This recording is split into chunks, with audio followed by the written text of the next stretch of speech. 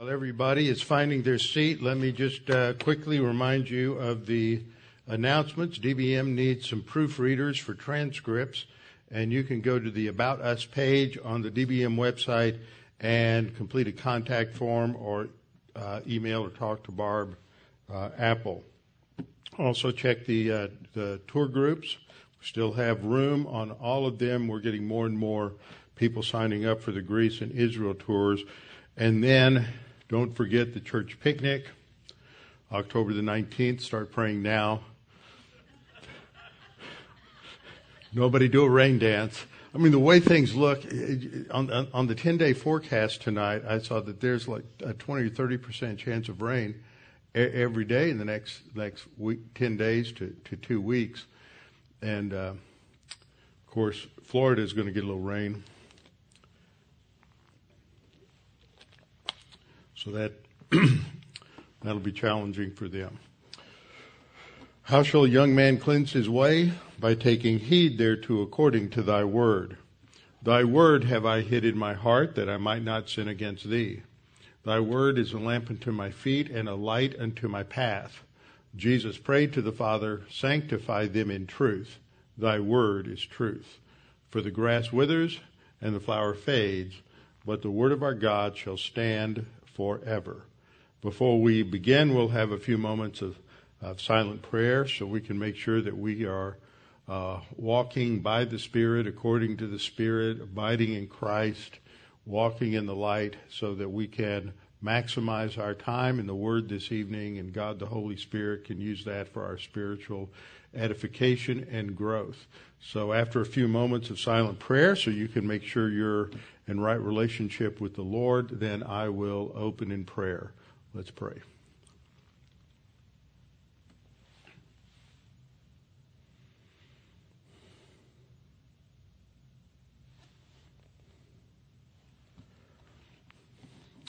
Father, it's just such a wonderful thing to be able to spend time in your word and to learn and to grow, to always discover new things, find new things, make new correlations between different parts of Scripture, always pushing forward. Father, we just thank you for the fact that it never grows stale, never grows boring. It's always exciting. And Father, we thank you for how it strengthens us and informs us and encourages us and reminds us that you are in control and that we can rely upon you, and that your strength, your omnipotence, your love for us always sustains us. You have given us everything we need for life and godliness, and that means that we have all that is necessary to handle whatever happens in life, whatever our sin nature or circumstances throws at us, we can handle it by your word. And we pray that as we study tonight, that confidence in your word will just be strengthened in Christ's name. Amen. All right, we're continuing a sub-series on the sufficiency of Scripture.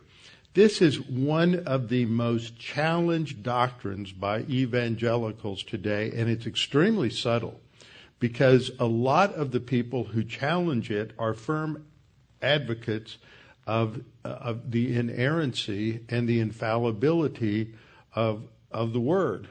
And they actually think that they believe in the sufficiency of Scripture, but they're duped. And this has been insidious over the last century. Do you realize that before World War II, you did not have any departments of counseling in any of the seminaries or any of the evangelical seminaries or Bible colleges? In fact, it really wasn't until you got into the late 60s and 70s that psychology and counseling began to make serious inroads into the evangelical community. It was not accepted at all prior to World War II. But the sufficiency of Scripture doesn't just address issues related to psychology and counseling. It also addresses issues related to creation. It addresses issues related to anything that we might deem controversial. Politics is another area. The Word of God is sufficient. It may not be a political book although there are some books out there today that say that it's got a very strong political message, and I would agree with that. That's not its primary purpose. It's not a history book, but it is filled with historical facts, and the historical truth in Scripture is sufficient to reconstruct time frames in the ancient world. So the sufficiency of Scripture goes in a lot of different directions, and I believe that if you do not, once you turn your back on the sufficiency of Scripture, you have started to slide in the wrong direction. You're going down a very slippery slope, and it's sad to see that outside of a number of smaller, more recent seminaries, such as Chafer Seminary, Tyndale Seminary, probably half a dozen others that are around, that aside from those, and one of the reasons that they came along was because they saw the older seminaries in decline. And we get touched by this, and you may not realize it, but even in our own congregation, there's a lady in the congregation who is taking courses towards a master's degree in biblical counseling at Dallas Seminary. And when she filled out her application for entrance at DTS and to go into the program, they rejected her application, even though she was fully qualified. And the reason they gave is because her understanding of the sufficiency of Scripture was just too rigid for their counseling program. Now that tells you a lot. She had to go through a couple of extra interviews before they finally allowed her to enter and matriculate on a probationary basis. And her view of sufficiency of Scripture is one that was taught from this pulpit. So that tells you a lot about where Dallas Seminary has gone. I'm going to give you some more information on that as we go through, if we get there tonight. So tonight we're going to start up. We're going to do a little review. We'll start up after about where we ended last time. And we need to look at man's problem. This is so important. When you look at these different areas, whatever it may be, let's take the example of the origin of man. And you're thinking about the creation-evolution debate. And you look out there and you see all of these dead things in the fossil strata, in the fossil beds. Well, they interpret it one way, that this took millions of years to lay down all those strata and to lay down all those dead things and to fossilize them. And we, as Bible-believing Christians, look at it and say, no, that can't be, because death is the consequence of Adam's sin. Death in the universe, not just human death, but death. There was no death before Adam. And so that tells you right away that those fossils could not have been laid down prior to the fall in Genesis chapter 3. So you either believe the Bible or you don't. And that is foundational. And so the issue there is sin. And if you don't believe in sin, you don't understand the fall, which is where so many people are today. One of the problems we have in politics today is that those who hold to a left position, the leftist position, the liberal position, don't believe in the depravity of man. They believe man is basically good as opposed to basically evil and corrupt. That's a watershed line. Thomas Sowell, who's a very well-known economist and political writer, in his book Conflict of Visions, lays that out right at the beginning, that you go back 200 years, 300 years, what you see is the difference between those who would be on the left versus those who would be on the right, is that you see those who line up on the right on most issues, they're the ones who believe that man is totally depraved, that man is a sinner. Those who end up on the other side don't believe that. They believe man is basically good. So this whole issue of man's problem is foundational. Well, when you get into the area of psychology and counseling, it's fundamental, because psychology and counseling, how you counsel somebody, how you understand behavior, is going to be determined by how you view the nature of man. And if man is spiritually dead and man is a sinner, then you've got one whole set of issues. But if man is basically good, then you're going to address what's going on in their life from a totally different perspective.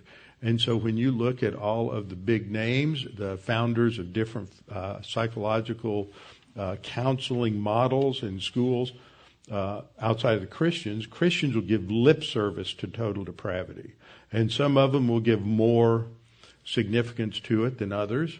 But you look at the secularists from Freud to Maslow to Jung, they don't believe that man is basically evil. They don't have a concept of the sin nature.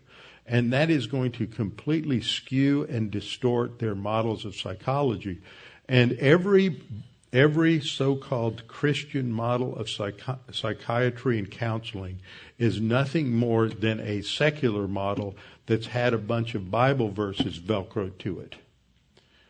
And there's study after study after study demonstrating this. And I pointed out last time that with two of the leading psychiatrists who taught at Dallas Seminary in the 70s and into the 80s were Minirth and Meyer, and yet they did not.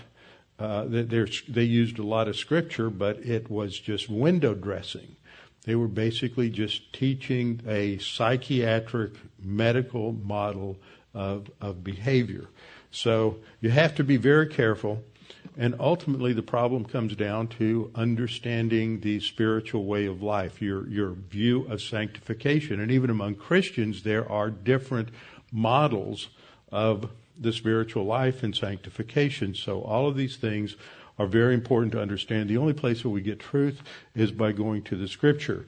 And one of the central passages, I would say there's about 3 or 4 central passages in the New Testament on sufficiency of Scripture, is the one we're in 2 Peter 1, 3 and 4. As His divine power has given to us all things that pertain to life and godliness through the knowledge of Him who called us by glory and virtue, by which have been given to us exceedingly great and precious promises, that through these you may be partakers of the divine nature, having escaped the corruption that is in the world through lust. Now, last time I saw that these terms, life and godliness, reflect 2 different Greek words. One emphasizes a way of life, so that's your physical life.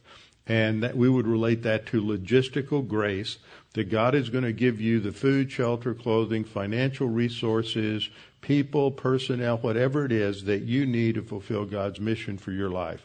Second is eusebeia, which is a term that often it's translated godliness or piety, but the idea I take it from the English translation, when something is something with an ly in it, godly, poorly, it's like poor or like God. And we are in the process of being made into the image of Christ. So that's what godliness is a character that is like Christ's. So that relates to our spiritual life. So I like to translate that word as our spiritual life. God has given us everything related to our physical life and everything we need for our spiritual life. He's given us the indwelling of God, the Holy Spirit, and He has given us a completed canon of Scripture. And those are the fundamental blocks that we need in order to grow spiritually. And then the verse 4 begins, by which, that is, by this glory and virtue related to the essence of God, having been given to us exceedingly great and precious promises, that through these you may be partakers of the divine nature, having escaped the corruption that is in the world through lust. Now, I want to go through and do a little more exegesis on this passage, how it relates to what we're studying this evening. So it starts off that by which, that is, by these 2 attributes of God, words that refer to the attributes of God is glory and virtue, we have been given. And that word for being given is from the Greek verb doreomai, which means to give something. And whenever you see God giving anything, the thing that ought to just flash in your mind with neon lights is grace. Every time God gives anything, that's a manifestation of His grace. It's undeserved favor. And that's why we also talk about not only the sufficiency of the Word, but the Word is sufficient because it comes from the grace of God, which is also sufficient. God's grace is going to supply everything that we need. So He has graciously given to us these exceedingly great and precious promises. So that goes to the Word. It is what is communicated in the Word that is foundational here. And that it is through these, that is through these promises, that you may be, and the Greek word there for may be is the Greek word ginomai, which has the idea of becoming something, and often it means to become something that you were not before. So it's bringing into focus a transformation.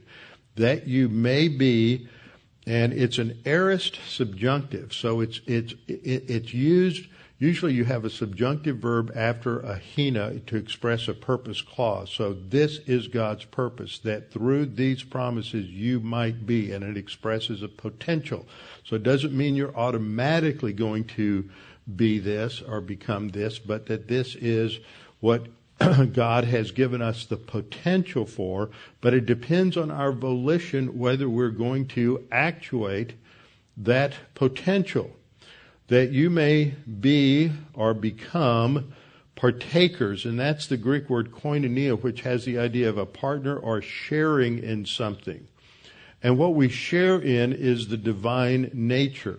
And I'll get into the details of what that means specifically in terms of the Greek, but I think this is a comparable idea to what we have in Romans 8:28 to 30, that we are being conformed to the image of Christ. We are creating, what God is creating in us is the character, the image of Jesus Christ. That's what it means to partake of this. There are those who distort this passage and they try to make this mean regeneration. And then if it means regeneration, then you're automatically going to start doing all the right things. And that relates to lordship salvation. So it doesn't have anything to do with regeneration. It has to do with activating that potential from the subjunctive verb ginomai to become partakers or sharers in God's nature, so that His essence, His character is reflected in us. And what's interesting here, see, you have the main verb is doreomai. It's a perfect tense that it has been given to us. This is something that happened in the past. When? At our salvation. It happened in the past. It was completed in the past with results that continue into the present. So that's important because, and then the next verb, the ginomai, is also an aorist tense. So these are both.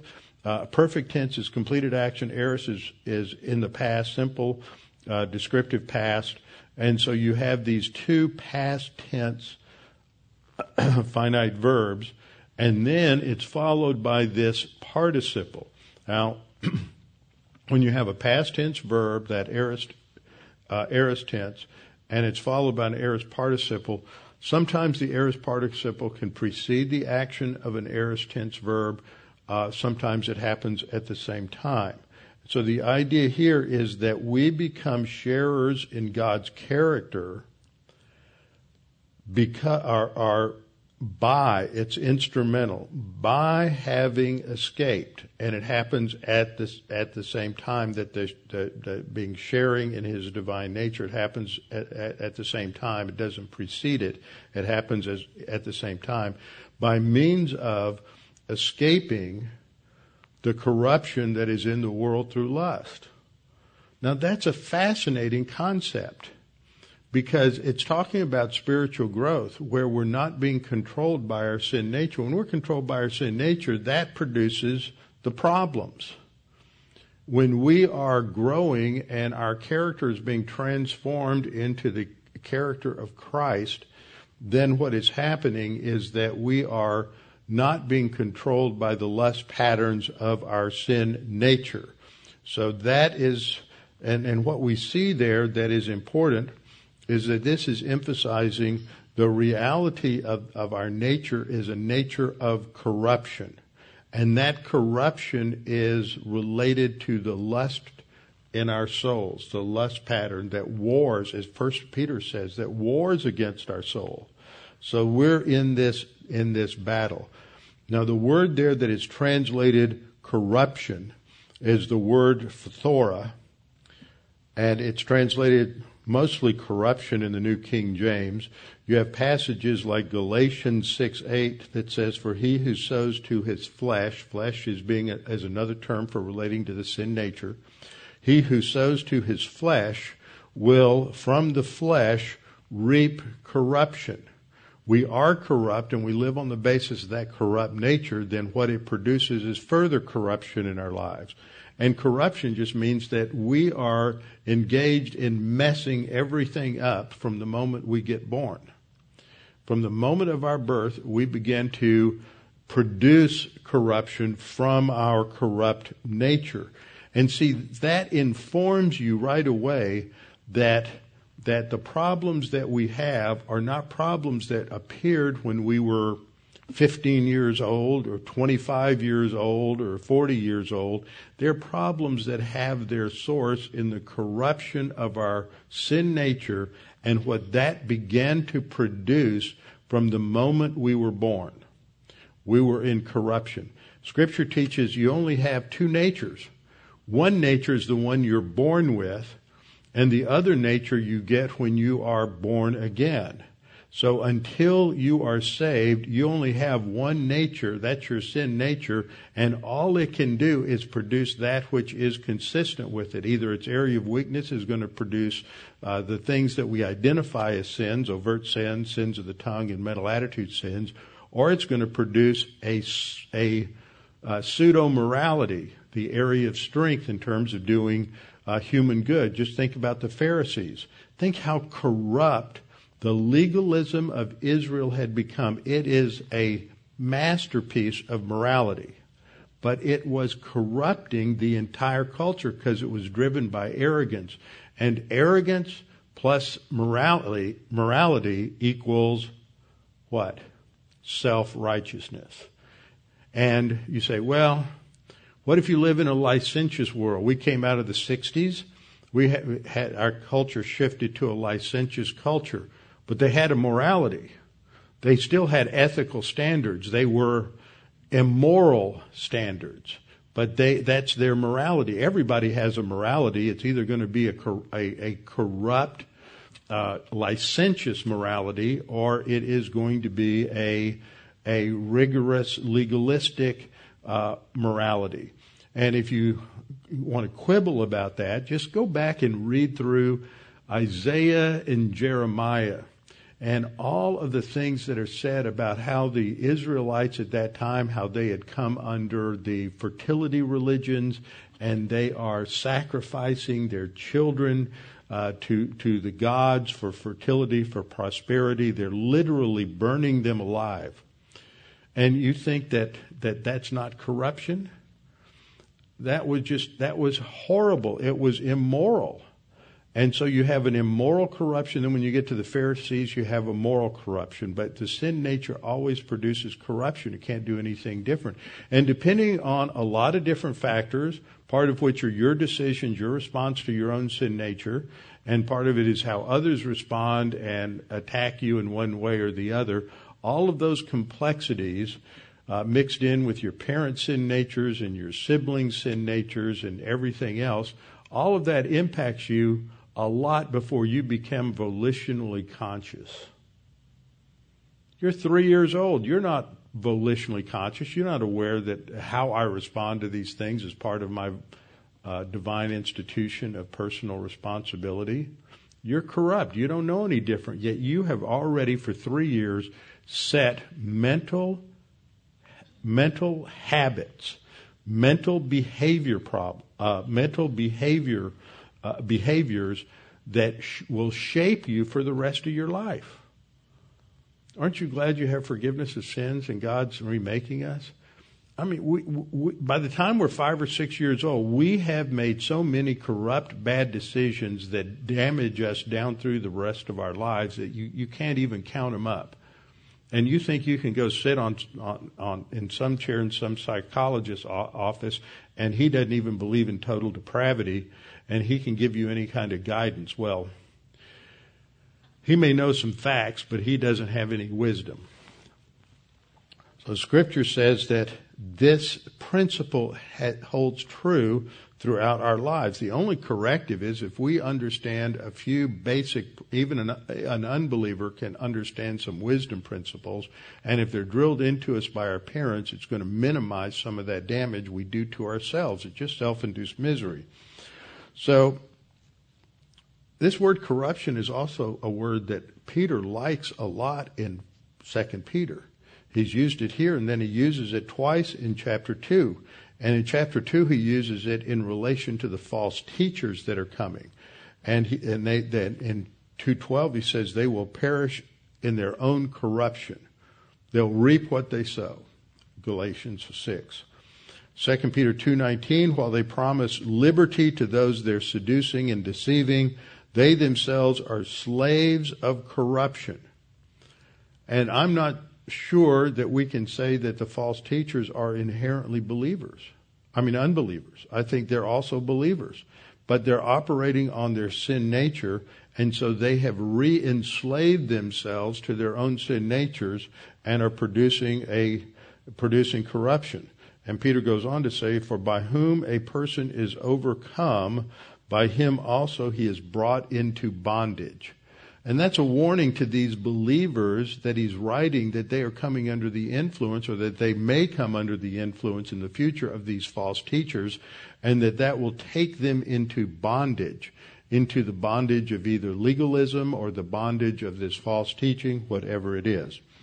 So the solution is to understand what God has provided for us in terms of life and godliness, and that we have a sufficient revelation and sufficient grace to handle whatever we face in life, whether it deals with an internal enemy such as our sin nature, or an external enemy such as the world system or Satan, something overtly demonic. So let's continue with our study on what the Bible teaches about the sufficiency of Scripture. As we have seen, just by quick review, it's grounded in the fact that the Scripture comes from God. It is revealed by God, breathed out by God, and therefore that guarantees that it is without error in the original languages and in the original autographs. So all Scripture is breathed out by God, and it's profitable for teaching, for instruction, for reproof, telling us you're wrong, and for correction. We live in a world today that is so hypersensitive, they don't like to be told they're wrong. I remember even as a young pastor back in the early 80s, people saying, now you need to focus on the positive things. I had one sweet little old lady tell me, say, why can't you just preach like Robert Schuller?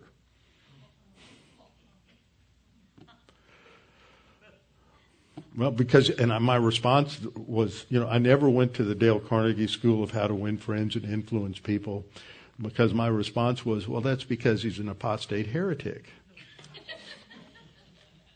He doesn't believe in the sin nature. He doesn't believe that sin is a problem. How can you ignore sin in the Bible? He wrote a book that came out in about 81 called Self-Esteem, the New Reformation. And the whole thesis was, well, sin was okay for those guys back in the early 1500s to talk about sin. That's what those people needed to hear. But the problem today is that everybody's got a poor self-esteem, and we just need to know that Jesus died to give us a good self-esteem.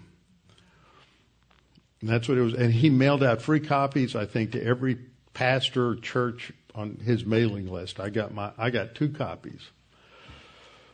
But it was good to use so that I could critique it and teach people about the errors of what was going on. So all Scripture is breathed out by God, and it will make us complete.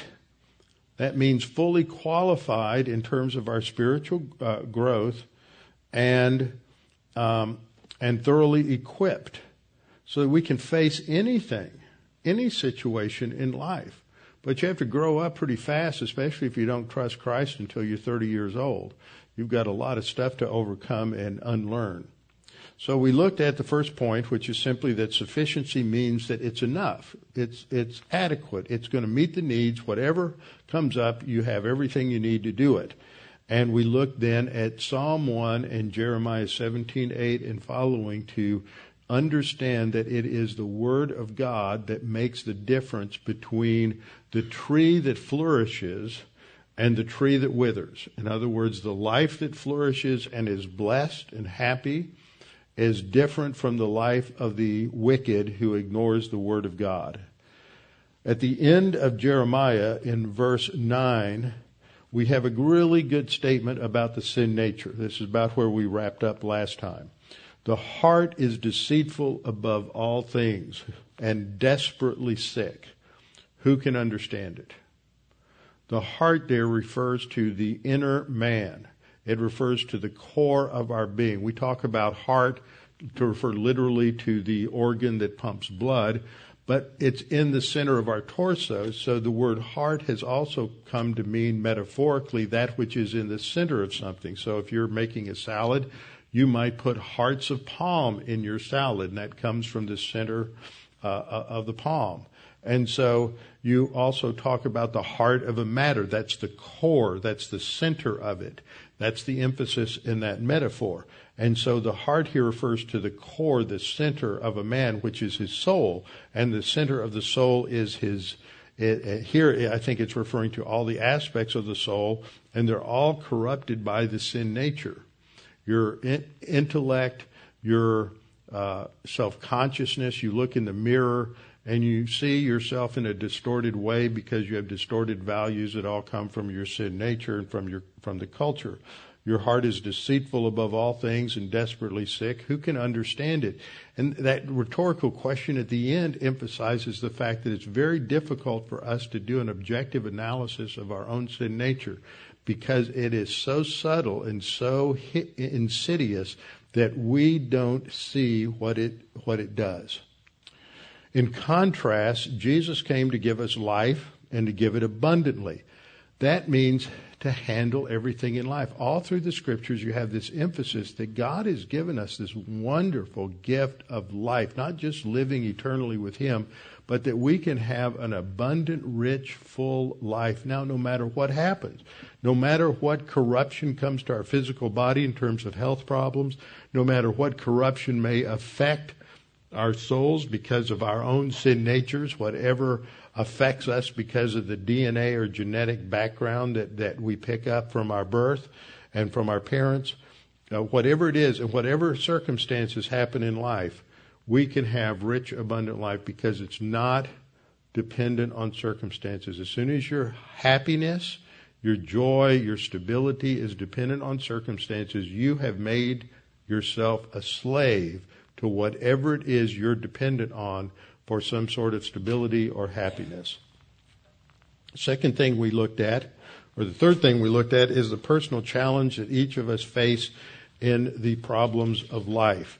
And last time I went through a whole lot of different challenges that we face. We face challenges because things don't go the way we want them to. We don't get what we want. Life doesn't turn out the way we wanted. We struggle with sadness at times. We struggle with what we might identify today as depression, but for hundreds of years, people have just gone through long periods of time with the blues. It's part of living in a corrupt world. It's a consequence of sin. We don't look the way we want. People don't respond to us the way we want. Our children don't turn out the way we want. They don't make decisions the way we want. Our friends don't make decisions the way we want. Our spouses don't make decisions the way we would like. The basic problem is nobody's doing what we want them to. It's all about me. And that's the core of the sin nature. It's just so self-absorbed. It's all about me, and everything really needs to conform to the way I want it to, and then everything will be perfect and everything will be okay. And the question for us as believers is, do we believe the Bible is sufficient to enable us to master that sin nature, to master that self-absorption. And that means we have to understand, in point number 4, the problem is sin, and the problem is the sin nature. Now, I'm not talking about this in a legalistic way. I'm talking about this in terms of our own experience, that we may be saved, but we still have a sin nature. And until the point of our salvation, our sin nature dominated and ran everything, and we developed a tremendous number of very comfortable strategies and tactics for making life work and controlling our environment so that everything would meet our happiness demands. Whatever it was, we started learning how to cry right away so that we could get the attention we wanted from our parents. We started learning all these kinds of things, and we all became master manipulators in one way or the other. And when we get saved, I got saved when I was 6 years old. I didn't start learning anything much about the Word or using the Word probably for another 8 or 10 years.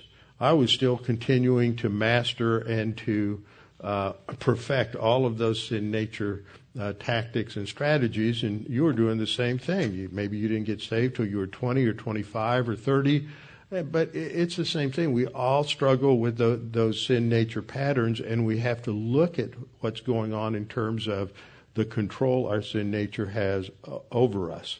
Scripture says in Matthew 15:19, this is Jesus talking, he says, "For out of the heart," saying the same thing that Jeremiah says, "out of the heart, out of your soul, proceed evil thoughts," mental attitude sins, "murders, adulteries, fornications, thefts, false witnesses." Those are all, thefts. Through thefts, that's all overt sins. False witnesses and blasphemies are sins of the tongue. So he hits all 3 categories of sin there. And that comes out of the heart. It's not your parents' fault. It's not your kid's fault. It's not your dog's fault. It's not anybody else's fault. It's not the education system's fault. It's not the fact that you were born and you didn't have a lot of money. It's not the fact that you were born and you had a lot of money and your parents spoiled you rotten. No overt circumstances have anything to do with it. You can't come along and say, well, I was a victim because my X, Y, or Z did this to me. You can't get away with that because my great so far back grandfather sinned and made all of us corrupt, and I'm a victim and you're a victim. So let's quit being victims. We have to forget this whole victimology thing. It's a direct attack on the divine institution, number 1, of individual responsibility. We are responsible for how we think and what we say and what we do. And that comes out of our sin nature, but we choose to do it. Galatians 5:19 through 21 lists a number of other sins.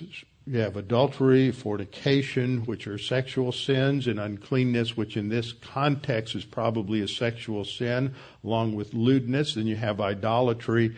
And if greed is idolatry, just about anything that we look to for meaning or purpose in life is turning it into an idol. It may be your job. It may be social status. There's just all kinds of things that you can focus on for happiness, and now you've made it an idol, and you're just as bad as all the idolaters in the Old Testament. Sorcery, which is the Greek word pharmakeia, which is the use of drugs in order to make life work. Now, I don't mean in terms of medications, but I mean, I remember hearing one Christian woman make a comment that once she got on Zoloft, she said, I could really see the fruit of the Spirit. No, you didn't. It was the drugs that made you better. It wasn't that you were applying the Word of God or the Holy Spirit was doing anything. Then you have mental attitudes, hatred, contentions, jealousies, outbursts of wrath, and selfish ambitions, dissensions that come out of that, and heresies, envy, which is a mental attitude sin, murders, overt sin, drunkenness, revelries, and the like. Now, that's all part of our sin nature, and no Christian gets away from it. we still have sin natures that produce all of these things. So what's the solution?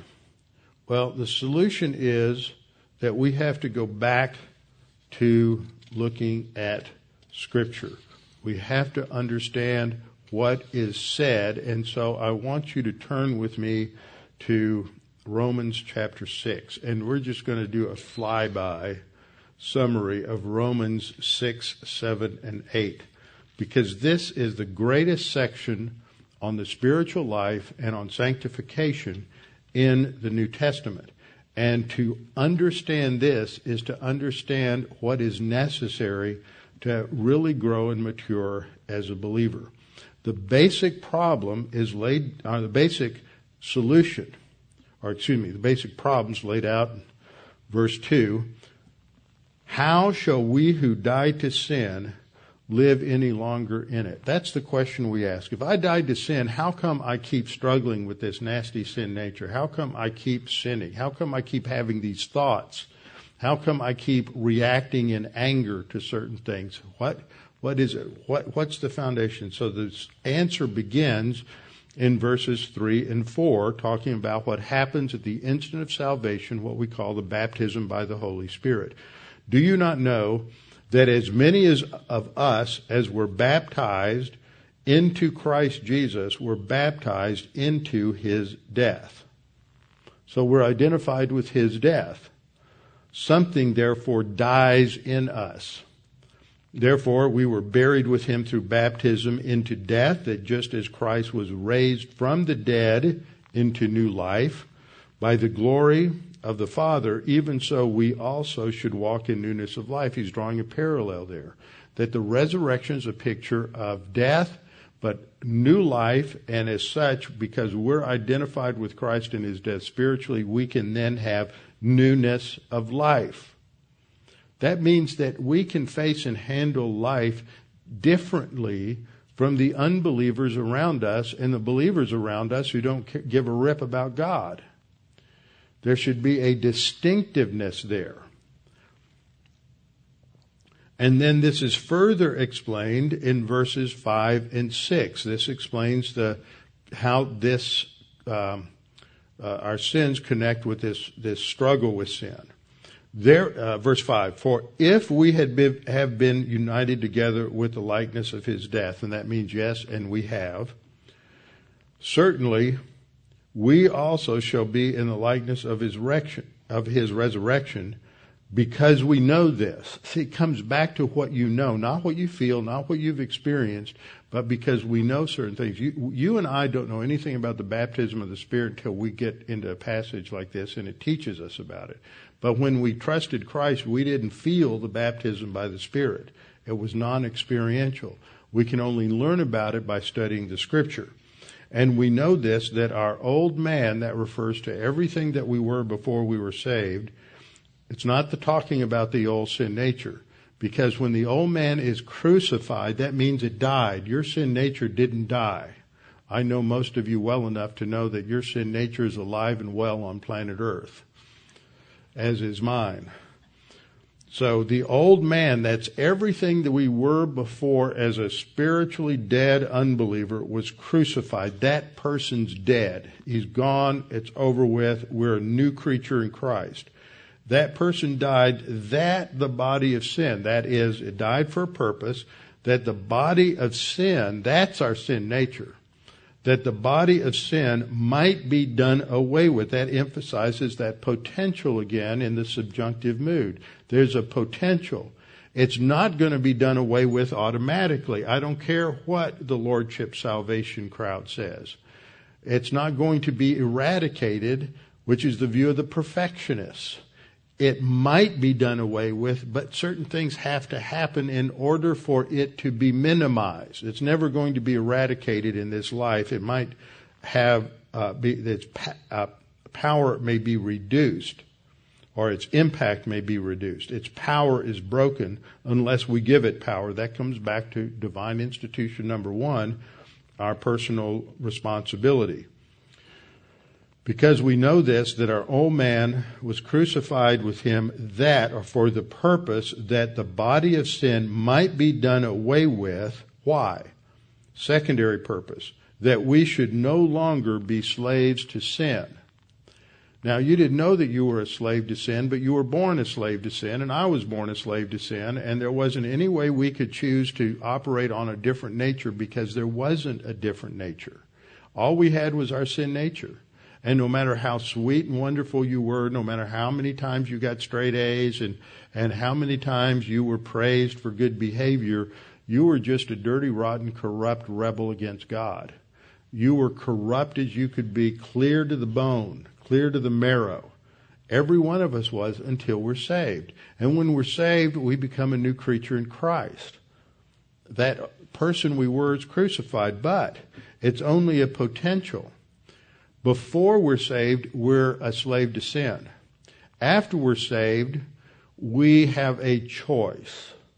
You can be a slave to righteousness, or you can be a slave to sin. So in Romans 6:11, Paul says, likewise, you also reckon yourselves to be dead to sin. Consider yourselves. Think about this. That's what the word means.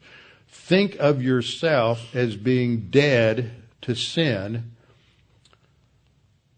but alive to God in Christ Jesus our Lord.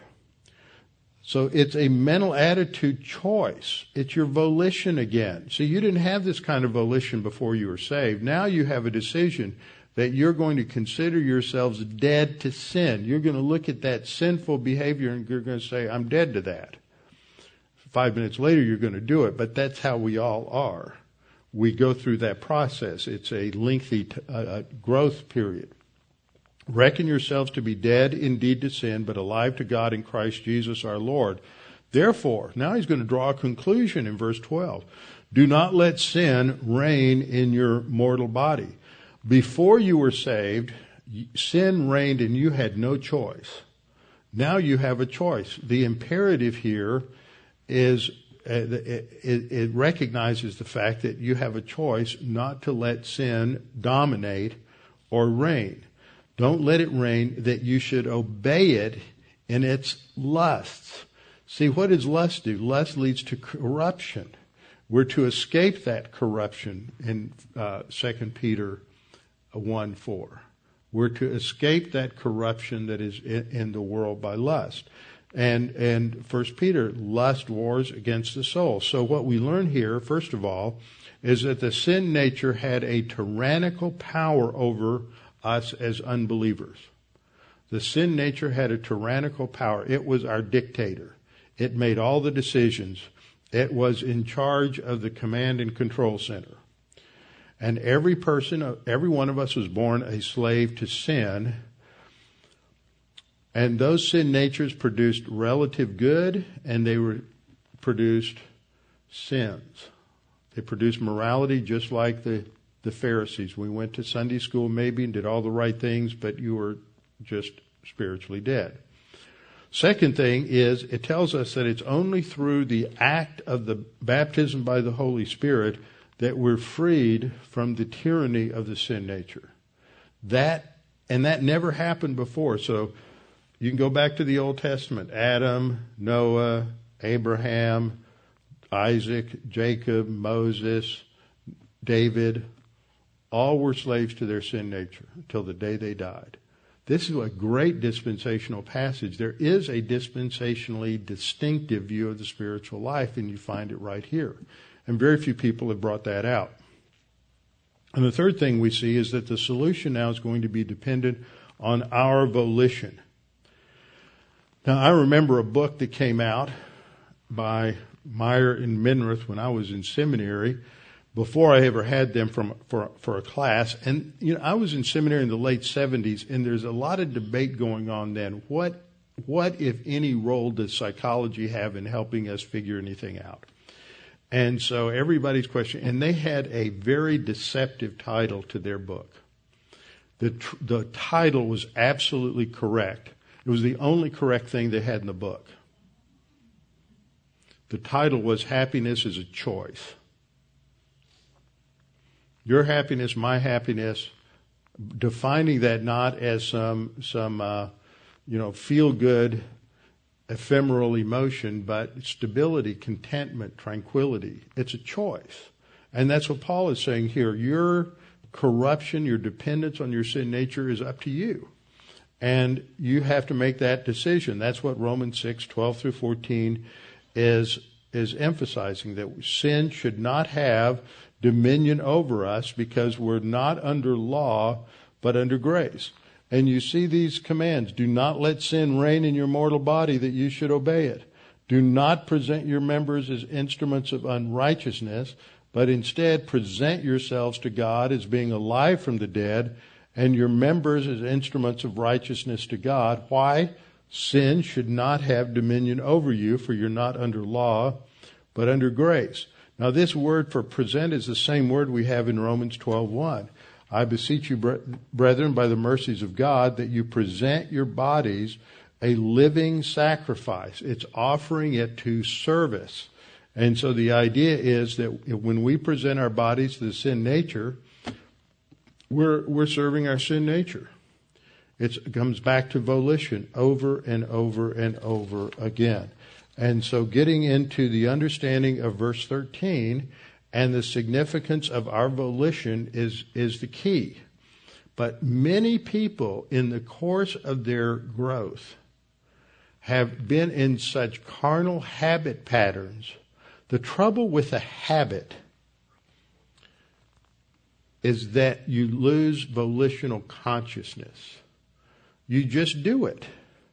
You develop habits. You have bad habits. I know when I was a little kid, my mother always kept me with a bird, and when I'd start growing it out, that I'd start twirling my hair. So then another burr haircut.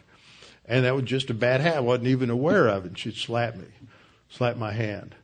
And you'd become unconscious of it. We have all kinds of habits that we don't think about as habits because we're not volitionally aware. We're not aware that we're making a decision to do that. Well, initially we made a decision to do it. Now we're just carrying it through out of bad habit. So we have to volitionally change the habit, change the focus. Now, Paul is trying to figure out how that works, and that's what he's talking about here in verses 17 and 18. He says, but God be thanked that though you were slaves of sin, you may still feel like you're a slave of sin, but that's only because you have re-enslaved yourself by refusing to apply Scripture and apply doctrine. And so what you have to do is start becoming volitionally conscious and say no, claim promises, pray about it. It's not easy. Just because you know it and just because you pray about it doesn't make it easy. That's how you learn to grow and trust the Lord. And you're fighting in an angry battle with your sin nature that doesn't want to give up control. It's sort of like, I shouldn't use that illustration, sort of like Donald Trump fighting the Democrats in Congress. You know, they've been in control and in power for so long, they just don't want to give it up, and they're just going to lie and cheat and steal and do whatever they're going to do to try to keep you from doing anything. And that's the kind of battle we have. That's not the greatest illustration, but God be thanked that though you were slaves of sin, yet you obeyed from the heart that form of doctrine, in other words, that teaching to which you were delivered, and having been set free from sin, you became slaves of righteousness. But then he goes on to say that you have to make a decision to continue to be a slave of righteousness. So it comes down to volition. Well, in the structure of Romans 6, 7, and 8, when you get into chapter 7, Paul gets in this battle because he really hasn't understood the role of the Spirit yet. And so he's trying to control the sin nature through the law, through just external morality. And finally he gets down, he gets so frustrated in Romans 7, 18 down to 24, he says, for I know that in me, that is in my flesh, my sin nature, nothing good dwells. For the will is present with me. I want to do the right thing. But how to perform what is good, I don't find. I can't figure out how to do the right thing. For the good that I will to do, or the good that I want to do, I don't do. But the evil that I don't want to do, that I practice. I can't break the habit. And then verse 23 says, but I see another law in my members, that's the sin nature, warring against the law of my mind, and bringing me into captivity to the law of sin, which is in my members. Oh, wretched man that I am, who will deliver me from this body of death? He's just struggling with his own sin and sin nature. And then when you get into Romans 8, that's when he begins to talk about the spiritual life and walking according to the Spirit. And we'll just look at about 4 verses here where he says, for what the law could not do, in that it was weak through the flesh, God did by sending his own Son in the likeness of sinful flesh. On account of sin, he condemned sin in the flesh. So it starts with what Christ did on the cross. For the purpose, in verse 4, that the righteous requirement of the law might be fulfilled in us who do not walk according to the flesh. So the us is believers. So us, there's some believers who walk according to the flesh, but according to the Spirit. Those are the ones who are going to learn to master the sin nature. You're walking according to the Spirit. For those who live according to the flesh set their minds on the things of the flesh.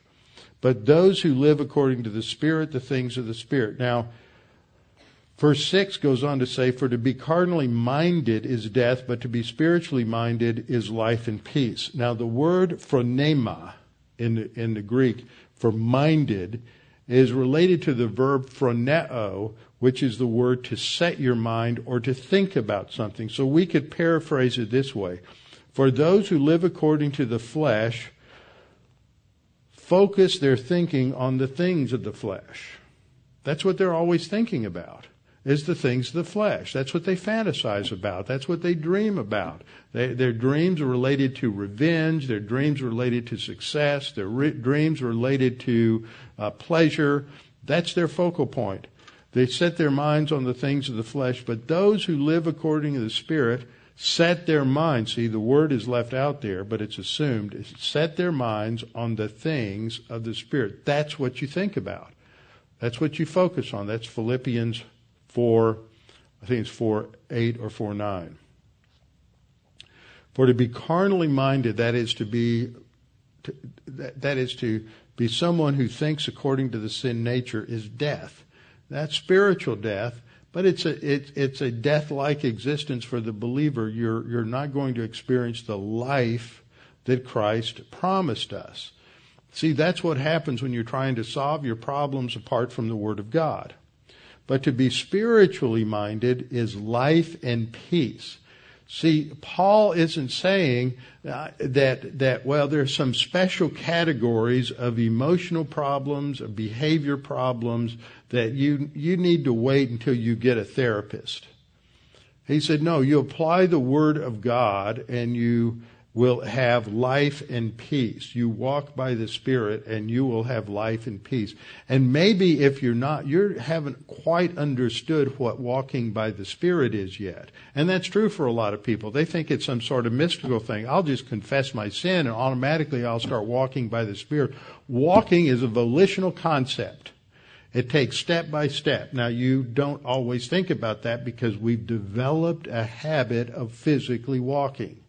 But when you were about, I don't know what the age is, a year, 18 months, and you start moving from crawling to walking, just watch some toddler trying to figure out how to take that next step. He's concentrating with all that he has to take that next step and not fall down. And see, that's a great analogy for the spiritual life. We live step by step, and we have to concentrate all of our thinking on doing the right thing the right way. It's not going to come automatically, and it's going to take years to develop those skills and those habits. But we constantly fight the sin nature. And I find that this is so helpful to understand this. First of all, up here, here's the sin nature, the black diagram. And at the center of it is just You. Me. It's all about me. Satan's 5 I wills, culminating in the 5th one, I will be like God. Trouble after Satan didn't realize it, but when he got Adam to sin, he created an entire race of competitors who all wanted to be God just as much as he did. They just didn't have all the skills that he had. It's all about each one of us, and we want to be God. We want to determine everything. So sometimes we have things that we do that look good, like the Pharisees. They produce human good. They produce a false system of morality. But where did it lead? See, human good, when human good is maximized, it leads to, you have a trend towards asceticism. That means giving up things, and legalism. And so you have an ascetic or legalistic, rigid system of morality. So you take but it's a pseudo-morality. So you take a pseudo-morality and you mix it with self-absorption, with arrogance. And what do you get? Self-righteousness. Look at the liberal left is the other side. See, the liberal left adopted an ethic, a morality of licentiousness and antinomianism that dominates the culture since the 60s. So you take that amoral morality, that licentious morality, and you mix it with arrogance, and what do you get? The same thing. You get self-righteousness. Have you realized how self-righteous the left is? This whole Me Too movement is nothing but arrogance and self-righteousness on the part of so many. You read all these hateful things that are coming out of the mouth of you don't read stuff like that from the right. Now, I'm not saying that there aren't conservatives that haven't said hateful things, but I'm saying you don't hear this from the leaders. You don't hear it from the conservatives in Congress, conservatives in government. You don't hear it from the conservatives in Hollywood. You don't hear it from the conservatives in the media, but you hear it from the liberals in the media. It is a self-righteousness, and self-righteousness is always destructive. That's what happened to Israel in 70 AD. They had fragmented their culture into so many subsets that there were more Jews fighting other Jews when the Romans were storming the walls of Jerusalem than were fighting the Romans, because they had made each other the enemy. That's exactly where this country is headed.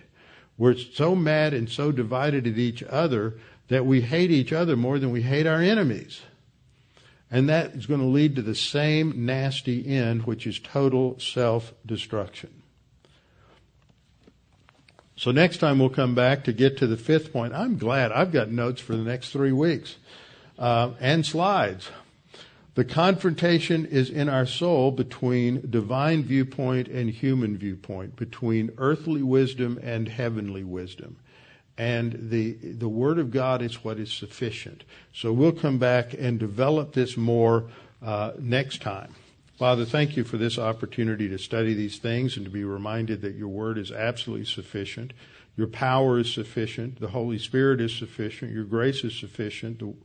Everything about what you have given us is more than enough for us to learn to live, to walk, and to experience the joy, the happiness, the peace, the tranquility, the contentment that we have been given by the Lord Jesus Christ. The only issue is our volition, that we use it too often just to feed our sin nature and to glorify ourselves rather than to glorify you. We pray that we might be able to think these things through and see and have in our thinking the things exposed that need to be exposed by the light of your word. And we pray this in Christ's name. Amen.